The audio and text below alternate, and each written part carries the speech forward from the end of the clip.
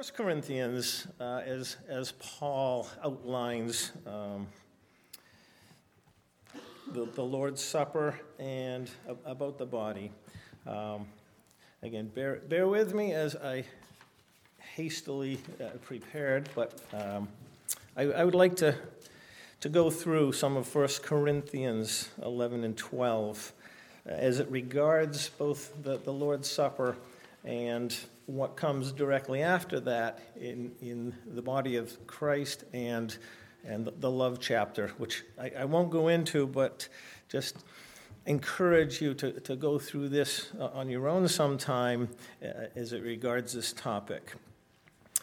But, as we come to the table, this is worship. It's the worship of our Lord and Savior Jesus in the form of what we call a ceremonial meal.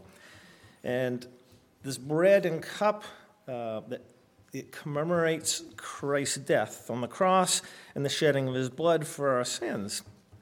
And as we celebrate the new covenant relationship that we now enjoy with God, we can be hopeful in that. We do not enjoy the new covenant relationship alone. It's not in a vacuum. You've often heard it said you can't be a Lone Ranger Christian. We live it in community as the church, the body of Christ, it's often called in Scripture. And in 1 Corinthians, Paul gives us a wonderful view of this body. He does it in the context of explaining the Lord's Supper. He starts out giving some warnings to the church in Corinth because they're not practicing the Lord's Supper in the way that they should. But then he gives some encouragement in what participating in this service can do for us and the hope and that comes with it in Christ. So this morning as we prepare to come to the table, I wanted to read through some of the sections of 1 Corinthians 11 and 12 and see how Paul connects a couple of these ideas of both the Lord's Supper and discerning the Lord, which is what he tells us to do in that context.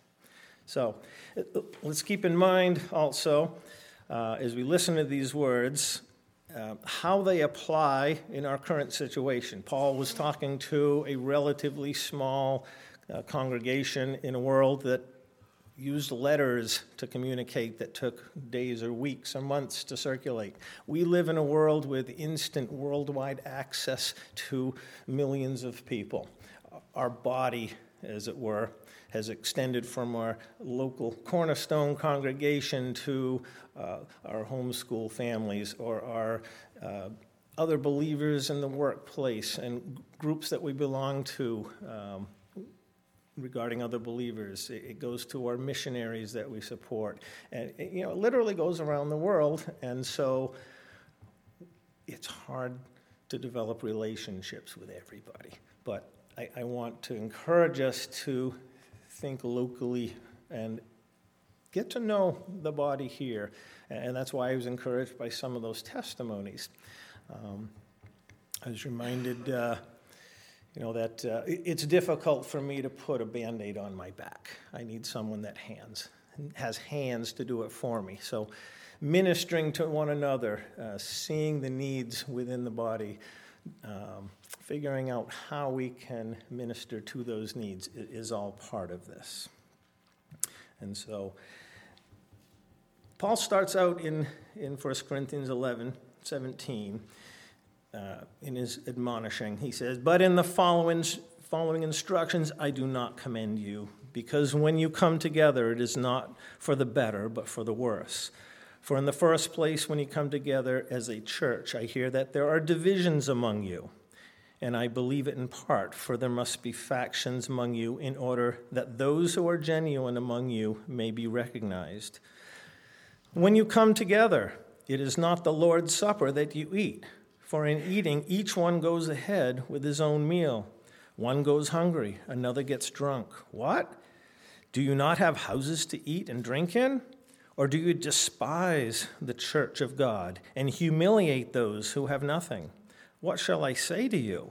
Shall I commend you in this? No, I will not. that's the admonition to those who are not discerning well the body and the needs and are being selfish, going their own way. But then Paul goes on to express these words that we often hear as part of a communion service. For I received from the Lord what I also delivered to you, that the Lord Jesus, on the night when he was betrayed, took bread. And when he had given thanks, he broke it and said, "This is my body, which is for you. Do this in remembrance of me." In the same way also he took the cup, and after supper, saying, "This cup is the new covenant in my blood. Do this as often as you drink it in remembrance of me. For as often as you eat this bread and drink the cup, you proclaim the Lord's death until he comes."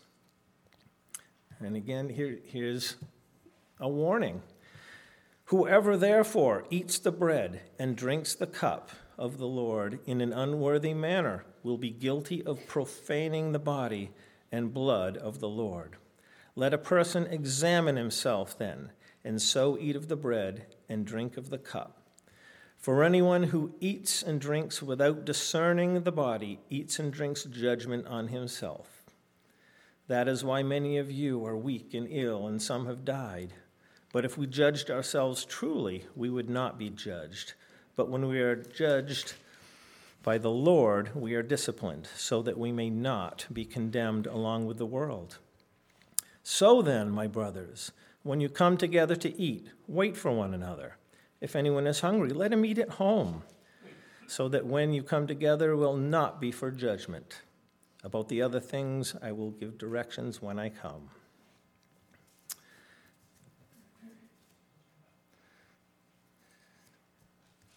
So he's specifically addressing discerning the body. Who is this body of believers that we live with? And as I said before, our relationship with our Cornerstone body and the worldwide believers.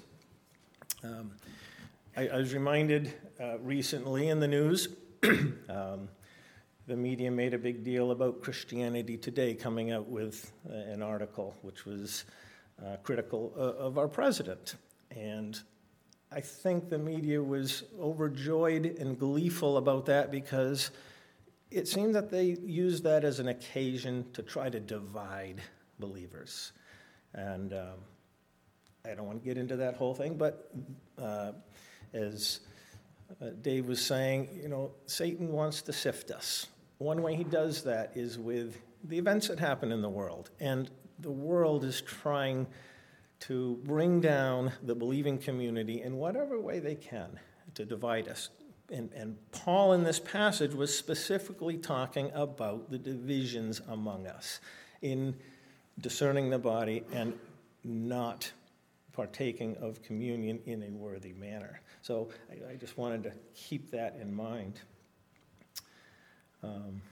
So this unworthy manner is related to how we see our brothers and sisters in the church.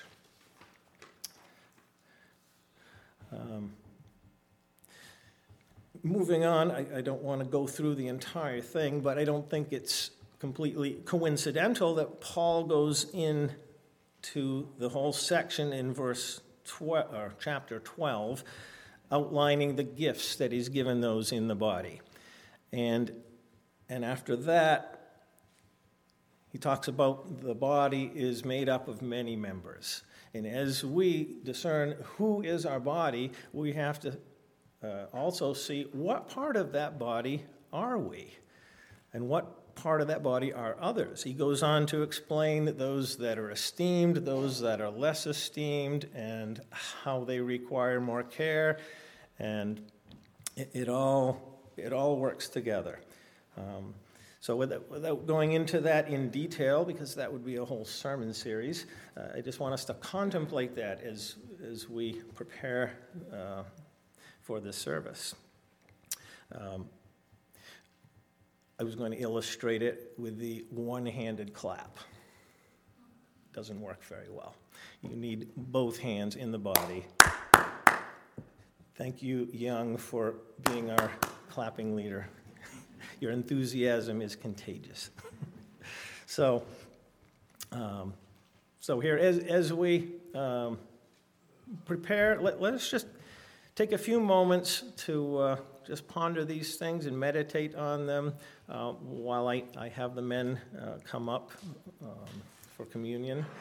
And let us continue. Men?